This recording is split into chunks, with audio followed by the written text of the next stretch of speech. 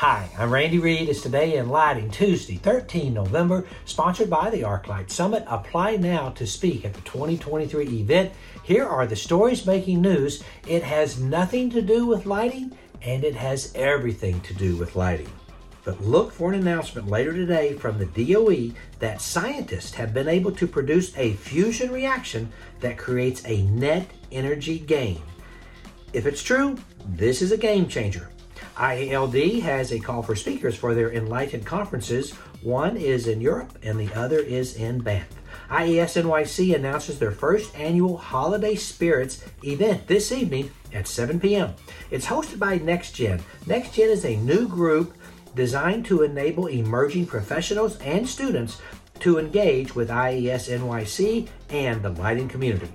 Signify is included in the Dow Jones Sustainability World Index for the 6th consecutive year. Congratulations to Signify.